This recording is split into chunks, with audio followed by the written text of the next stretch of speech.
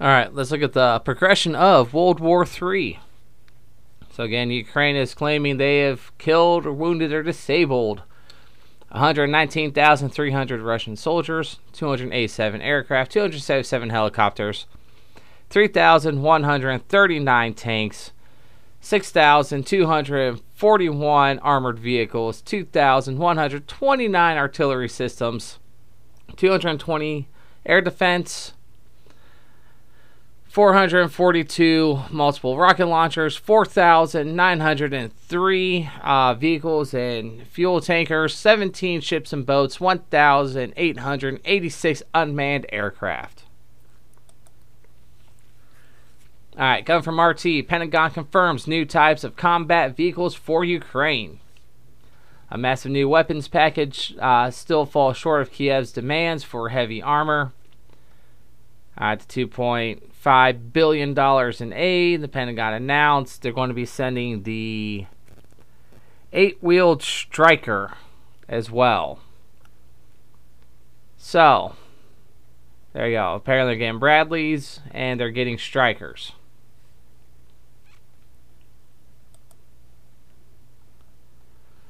Alright, RT, CIA head... Coming from RT, CIA head briefs Zelensky on Russia's next steps. So the CIA director, Burns, met with his counterpart in Kiev and with Zelensky for a classified meeting, talking about what they believe Russia's going to do next. Eurasia Times, Russian military to run for cover as the U.S. looks to supply super lethal GLSBD to Ukraine. So the U.S. is expected to announce this week about providing a long-range strike weapon with a range of around 100 miles to Ukraine. So the weapon is called the Ground-Launched Small Diameter Bomb. Combines a 250-pound aircraft bomb with a GPS seeker, winged, and rocket motor.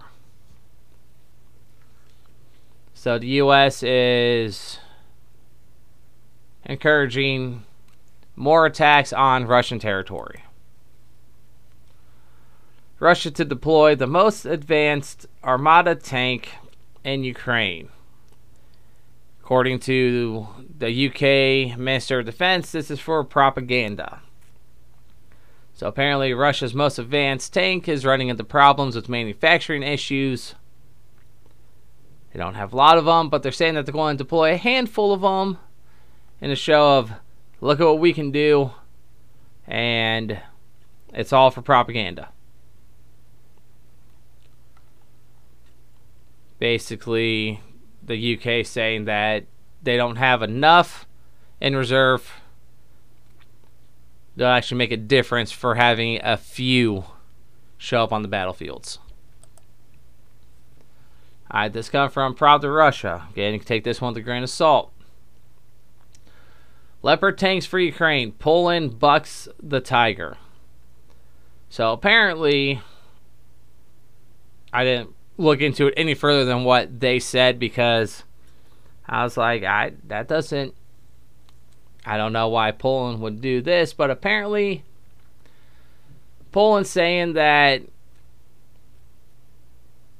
or the Polish MP is saying that the president, the government, the defense minister, all these people can say, we don't care about what Germany's saying, we're going to send these tanks anyway. Because again, when it comes to wars and stuff like this, just because Poland bought these from Germany, they still need Germany's permission to send them in, or to give them over to Ukraine so Ukraine can use them in a war.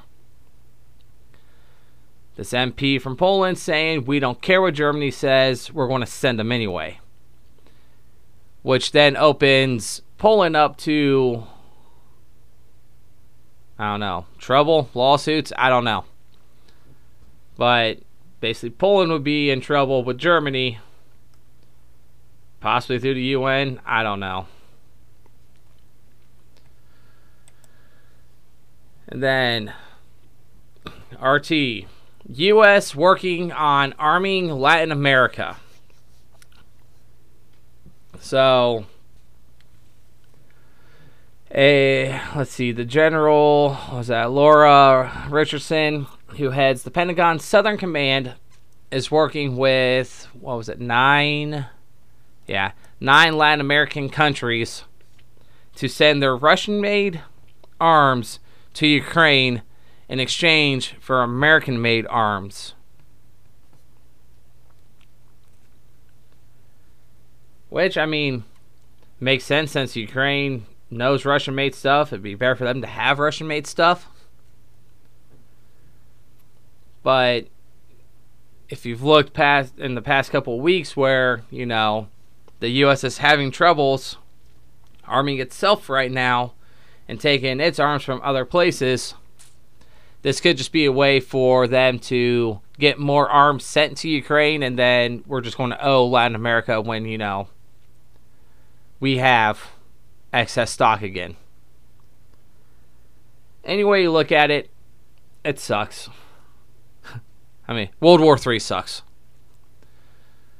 I did find an article about Russia's nuclear doctrine, which I'll be covering in a standalone video on that just because I find it interesting.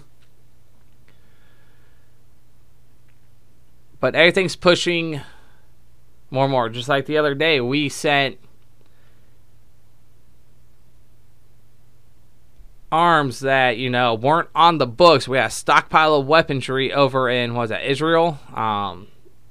Syria, somewhere over there. And we're sending all that stuff over to Ukraine. So, like, this stuff that's not in the books, so it's not in the books of part of the money that we're sending.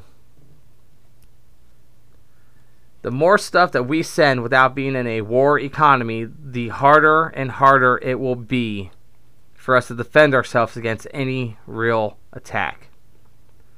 That's one thing that people need to be thinking about. The more stuff that we send while we're still in a peacetime economy, the less stuff we actually have. Yeah, we have orders for stuff to be made up, but stuff isn't getting pumped out rapidly like Russia's doing. So, be ready, be prepared, be smart, stay safe, and yeah, World War III is upon us. Just, it's not called World War III yet. It's still called the Russia conflict in Ukraine. All right, have a great day, stay safe. We'll see you on the next video.